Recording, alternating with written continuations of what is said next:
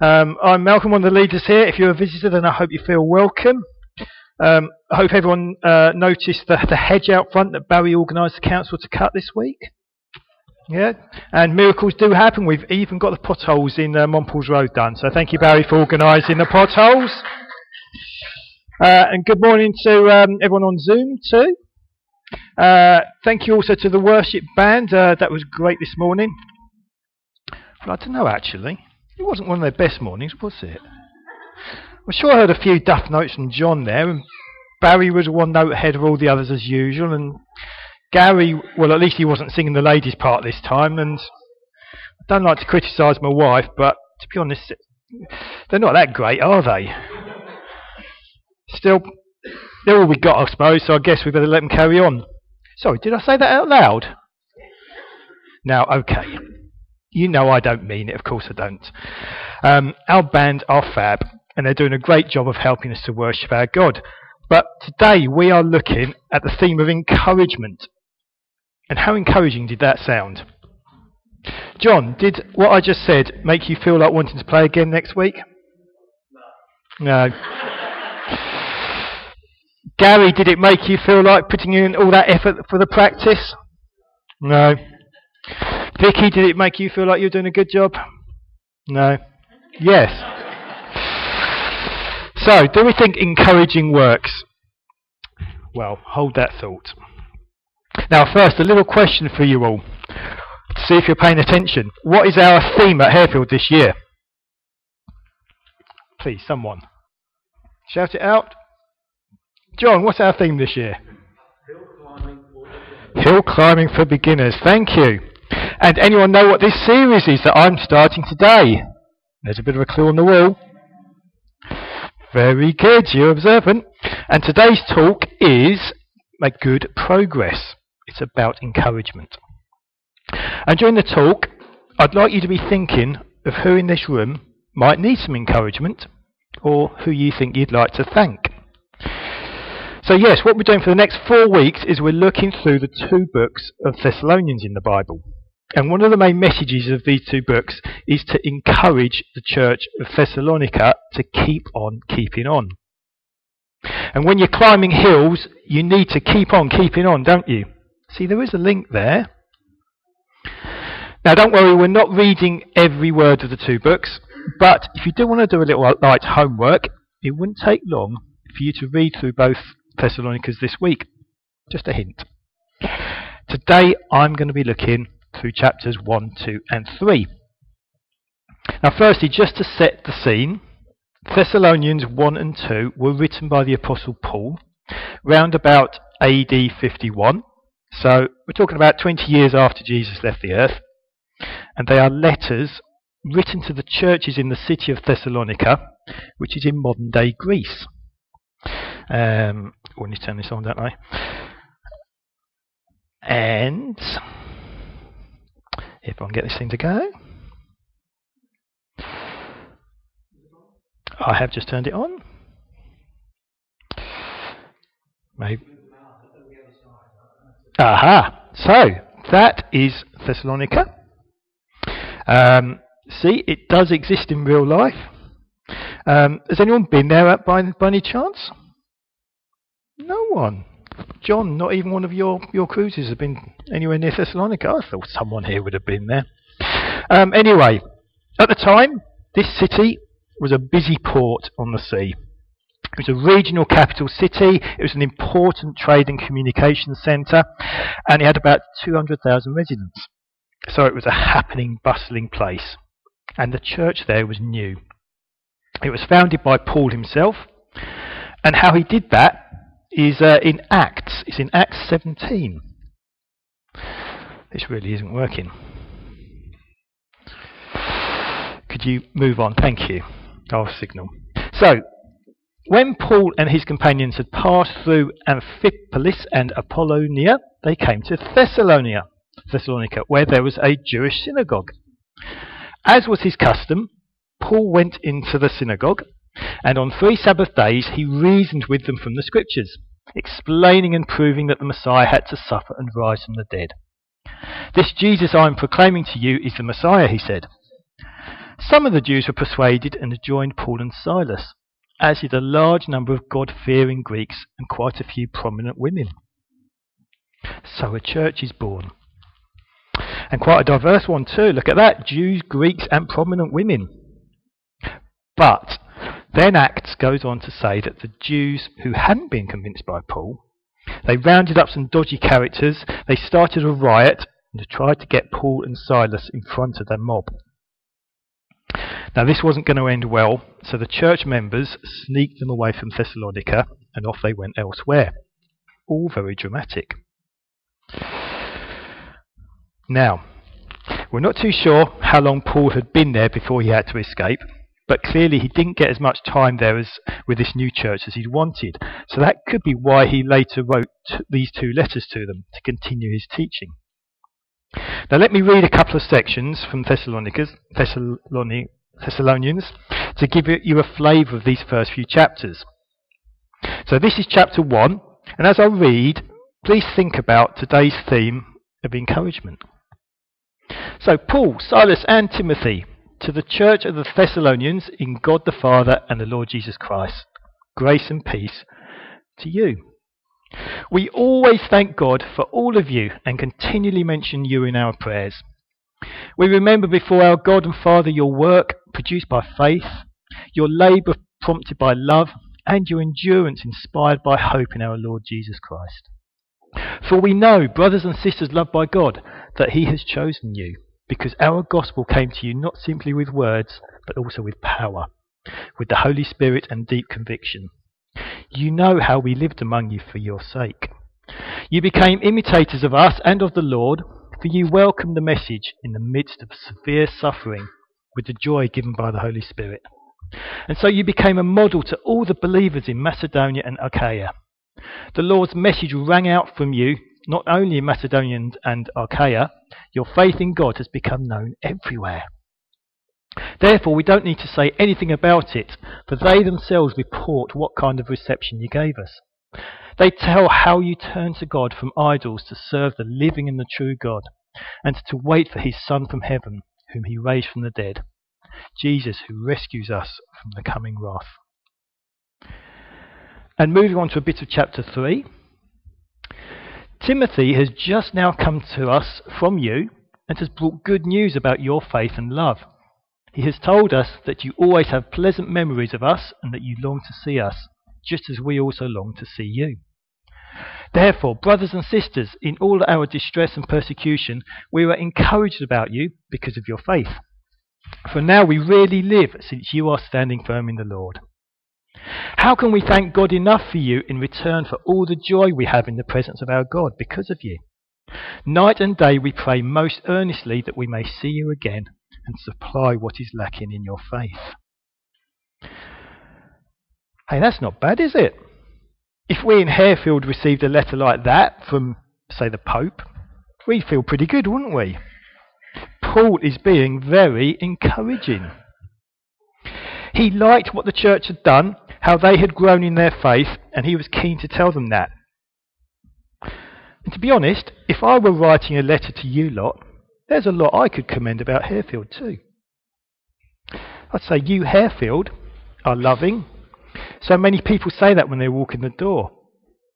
Harefield, you worship the Lord well and you encourage others to grow closer to God. You, Harefield, are involved in feeding the hungry in Harlow through the work of the food bank. You get churches together in Harlow and you encourage the leaders of all those churches. You actively spread the word of good news of God through the team going out in the shopping centres. You have an active kids work and you support town-wide kids events. You give your building to helping the needy through the Maybury Open Door. You support each other financially when individuals need help. You support mission around the world, financially and in prayer. You have people giving their lives to Jesus and being baptised. You pick up litter around the place. I could go on. Now that's not to say there's nothing we can work on here, or that we get everything right. But you know, you're not doing bad, guys. And I hope you feel encouraged by that. Think of all the good things that are going on here. But to receive a letter from the Apostle Paul with so many positives, Well, that would have really bored the church, wouldn't it? Paul was encouraged by the church, and he was in turn encouraging them. It's like a virtuous circle, as they say. So how are you at encouraging people? If you rated yourselves out of 10, how would you be?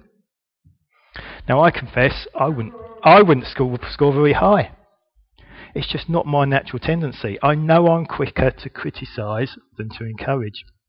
I find it easier to pick holes than to praise. And if you've noticed that in me, because I've not praised you for something you've done, or I've nitpicked, then I'm sorry.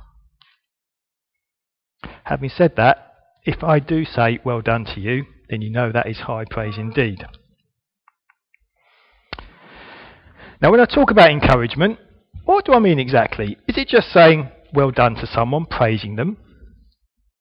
I'd like you, for the next 30 seconds, to talk to the person next to you. I know that's a bit dramatic, isn't it? But talk to the person next to you. What do you reckon the difference is between praise and encouragement? And can you give an example? You've got 30 seconds.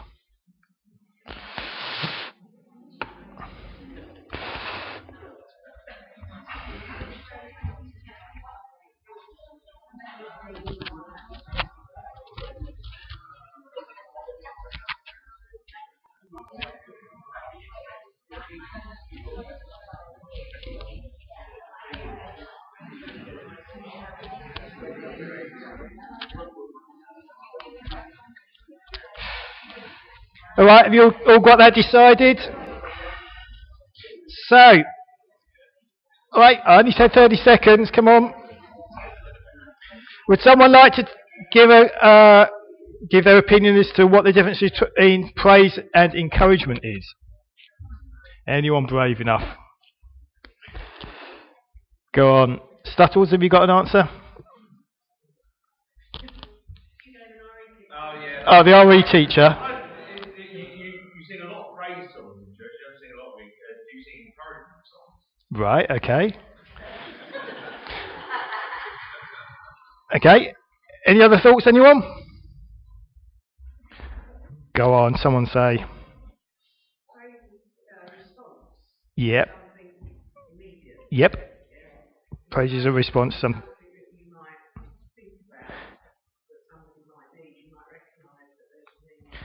So encouragement, yep. Seeing a need, yep. Okay. Well, I think praise and encouragement isn't necessarily the same thing, because I may go to a show or a concert and say, it was brilliant, and that's praise. But that's kind of the end of it, isn't it? There's no expectation of anything in the future, whereas encouragement has the aim of improving the person that you encourage, so that they're then spurred on to greater things. Now, that could include praising them for what they've done so far, but there is that expectation that they're going to move on from there and do even better next time. And we all need encouragement, don't we? Now, listen to this research carried out with school kids in 2017. School children who receive words of encouragement from a teacher are then significantly more likely to continue their education beyond the age of 16 than those who don't. The influence of teacher encouragement appears to be much greater on students whose own parents never progressed past compulsory education, which is an important indicator of a less advantaged background. For students from these backgrounds, encouragement increased entry into post-16 education from just over half to around 2/3. The research found that encouragement from a teacher has the greatest influence on those students most likely to be on the margin of university attendance. Teachers are often relegated to course deliverers and classroom managers in the policy discussions around further education. That's a mouthful, isn't it? However, it's clear that teachers have more forms of influencing inequality than is currently appreciated, said that study author. When people speak of a positive school experience, they frequently cite a personal relationship with a teacher and the encouragement they were given.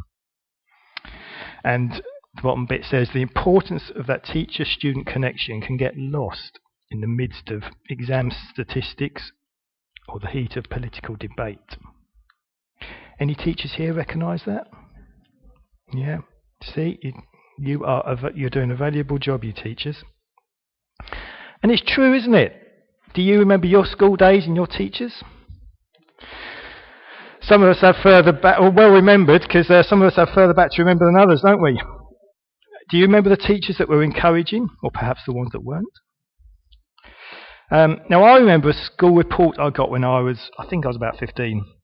And I'd say I can remember it, but actually there's only one line that I remember from this report.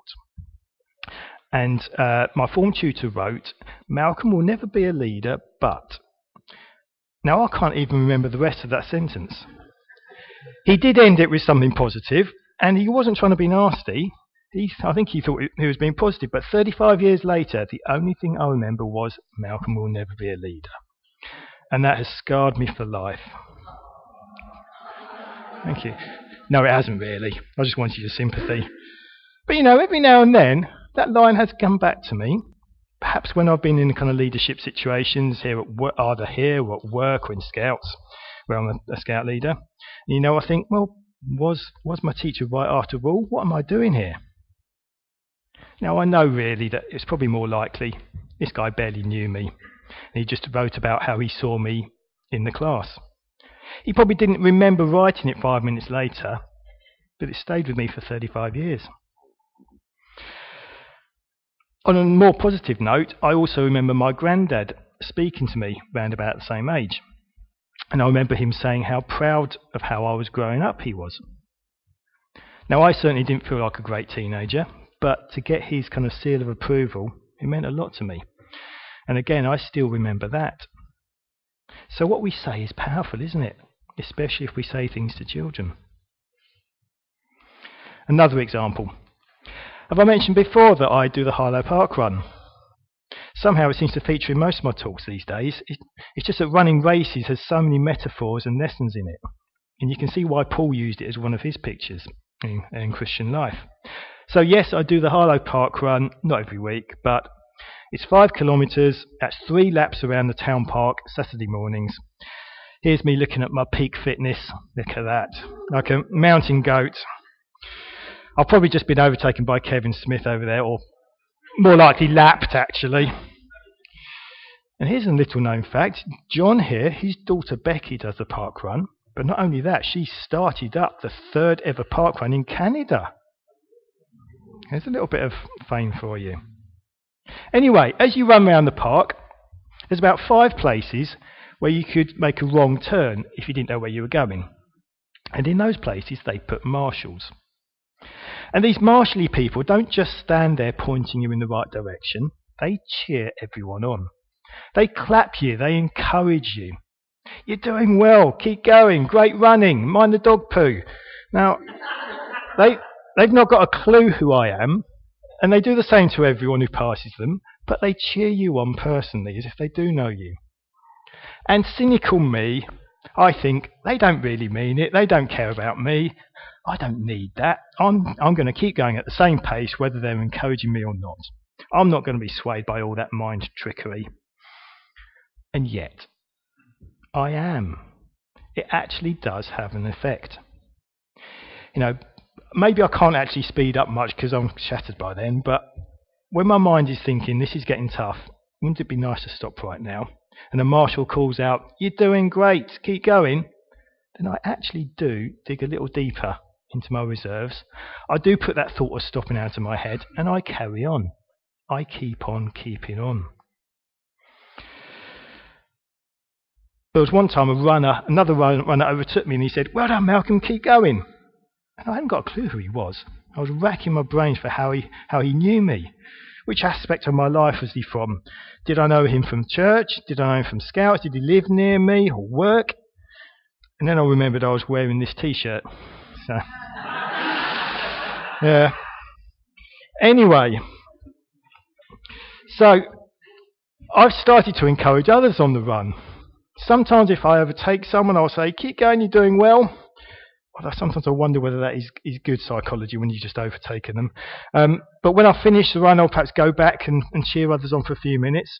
So I've learned encouraging words do work. And wherever you are, if you hear people spurring you on and praising your work, you will feel good. You will want to go that extra bit further. It may not be while you're on a 5k run. Well, there are a few people who do them. But maybe it's at work, so you get a kind word from your boss. Maybe it's at home from your spouse or your parents. And maybe it's in church. And we do have some great encouragers in this church, and we have had in the past too. Now, I'm not going to embarrass people by mentioning names, but I expect lots of us have had texts or emails or words from certain people here. Even I often get a thank you after a talk, even if I feel it wasn't deserved. So you encouragers out there, you're great, keep it up. And say, perhaps the next time you're in a shop and a checkout person's wearing a badge that says in training, they might be going a bit slow, but how about encouraging them? Don't get angry with them if they make a mistake. Tell them they're doing great. When you're working late in the office and the cleaner comes in, don't complain about getting out of the way while they're hoovering. Thank them and ask them how their day's gone. When you're in town and see and bump into the MP canvassing, you may not agree with Halford's politics, but thank him for what he does for Harlow. Now, there's lots of everyday ways we can encourage others, isn't there? Now, we've talked about encouraging others, and we should do that. That's great. But so far, what we've talked about could be said by anyone in this world. It doesn't have to be in church. There are places where humanists meet, atheists, and they have kind of non-church services. And most of what I've said so far could be preached to atheists without causing any offence. There's nothing particularly magic about it. It's kind of common decency that anyone would do or could do. Although, to be honest, the world does sometimes take encouragement too far. You know, go for it, you can be anything you want. Just put your mind to it and you can conquer the world. I did it my way. Seize the day. There's no stopping you. Don't let anyone tell you you can't do it. You're worth it. Now, I googled encouragement, and I'll be honest, there's all sorts of trite rubbish out there. There you go. You have the power within you to do whatever you choose. You have the power within you to be and achieve anything. Well, I'm sorry. That's just not realistic. I'd like to be a racing driver, but you encourage me all you like. It's never going to happen, is it? So let's keep things in balance here. There is truth in the fact that encouragement works, and we should be encouraging others, but let's now add that unique God factor into this. How is Christian encouragement different to the world's? See, Paul wasn't encouraging the Thessalonians to, say, be nice to each other for the sake of it. He was encouraging the church to get close to Jesus, to grow in their faith, to build God's kingdom, wasn't he? He had a purpose, and the church had a goal. He wanted the church to spread the love of God to people around them and to be like Jesus to each other. He wanted to spur them onwards to get closer to God and to work better as a church so that God's kingdom would grow. And that's what we want too, isn't it? Isn't it? We're not being nice to each other just for the sake of it. We have a purpose here. We want God's kingdom to grow in Harlow and around these streets. And we want to see people saved. We want to see more people diving into that baptism pool there. And we want to see the fruit in people's lives that comes from giving ourselves to the Lord. And let's not forget that we're not just encouraging each other on a human level. We have the Holy Spirit in us to prompt us, don't we? Now, he may bring someone to mind who needs encouraging. He may give us the words to say to someone. He may give us a picture in our head to give someone. You know, when we give our lives to Jesus, God, or when you gave your life to Jesus, God came and he lives in you, so he can now work through you. Now, that should be encouraging in itself for you. Guys, let's say that again. You have got God inside you. Say it to the person next to you. You've got God in you and you can do anything he wants. Now, note, that's not how the world sees it. These days the world is saying you can do anything you want, but it's got no substance to back that up, has it? No, you have got the power of the creator of this world in you, the God who puts planets in their place, who made the world's best machine, that's you and me, from nothing. And if you match your desires with his, then you absolutely can do it. Perhaps you're having a hard time at work, with friends, with your help. Well, take encouragement, because he will help you. What encourages you in your faith? For me, it's people's testimonies of God working, of people meeting Jesus for the first time. For me, it's also hearing of people I knew decades ago who are now still following Jesus, still on fire. It's seeing God answer prayers. It's hearing about missionaries abroad. Good to hear about Richard and Louisa there. And Paul was encouraged by how the Thessalonian church was going. And again, unlike the world, I'm not going to say that encouragement is right 100% of the time, because there are times that what we actually need is a little kick up the backside, isn't it? There are times when we do things that need to be called out as wrong. You know, in Revelations, there are letters to 7 churches written by God, and not all of them are encouraging. So we sometimes do need to be told the cold truth, and a loving God will correct us when we need it. But think back to those park run marshals. That's kind of what we need to be to each other, isn't it? We need to be cheering each other on towards the goal of getting closer to God. Now, in the park, it's generally the older people who do the marshalling, who perhaps have their running days behind them. Well, as a Christian, you're never out of the race, but perhaps you're not quite the spring chicken you once were. Perhaps you feel like you aren't quite as capable of being on God's front line anymore. Well, maybe now is the time to become a marshal. Maybe your role could be more about guiding other people where to go and cheering them on. Maybe you could be someone's Christian mentor. And now we're going to put a bit of this into practice, because I would like us to spend a couple of minutes encouraging each other. We're going to have a time of chaos when I ask you to go and encourage someone, or maybe more than one person. You might just want to tell people, keep going, you're doing well, or thank them for what they're doing for God.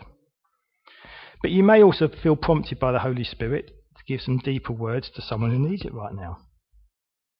Might be someone you don't know even, because we've got some visitors here. Just as well, we've all got name badges on this morning, haven't we? So you can go and talk to someone you don't know and not feel embarrassed. So let's be open to the Spirit here. I know it's not a very British thing to do, is it? We have our reserves to get over, but please be brave. In fact, let's close our eyes and pray. Holy Spirit, we invite you to speak to us now. Please encourage us personally, but also give us some encouraging words for others. Please prompt us who in this building needs to hear words to spur them on. Give us the words to give to them, please.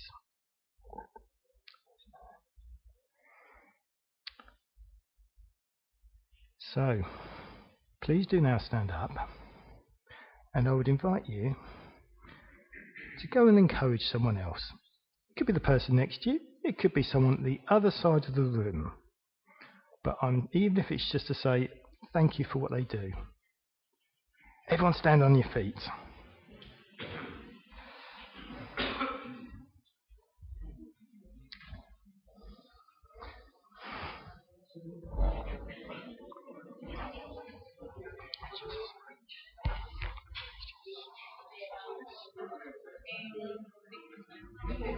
Yes, Father God, thank you, Jesus.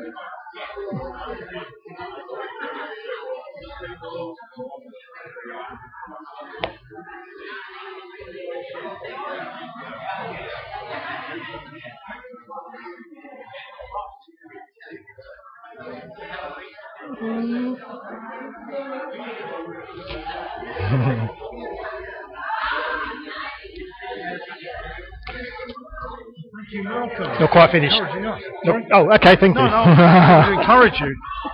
Lord, very, very good to actually have this encouraging time. There's so much tripe about that. Tripe. You can do whatever you want. You tell the kids this. It's total rubbish. Yeah. But, and I can do all things through Christ who strengthens me. Yeah. Definitely. Yep. Right, Order. Go on. That's enough encouragement for today. Thank you.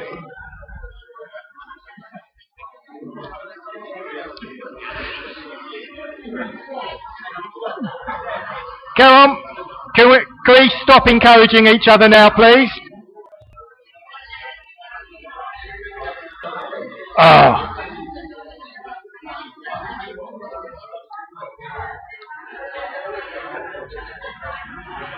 Sit down, everyone.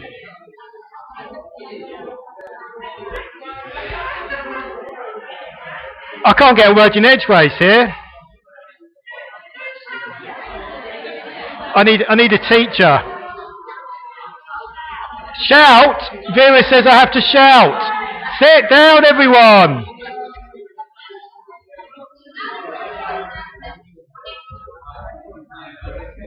Okay. So, shush.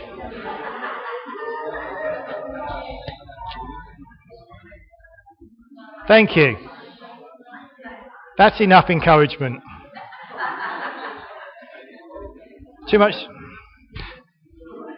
You're not allowed to have fun in church, are you? Okay, so that was encouraging in itself, wasn't it? So, I am done. So, as the band comes back, and let's give them a clap. Go on, let's give the band a clap. They are good. Let's just finish this talk with a little challenge from me to think about who you can perhaps encourage this week. So, it could be various types of people. Possibly encourage parents. That can be quite difficult, can't it? Perhaps are there people that we've not seen here for a while that you could encourage with a text or a phone call? About people doing exams?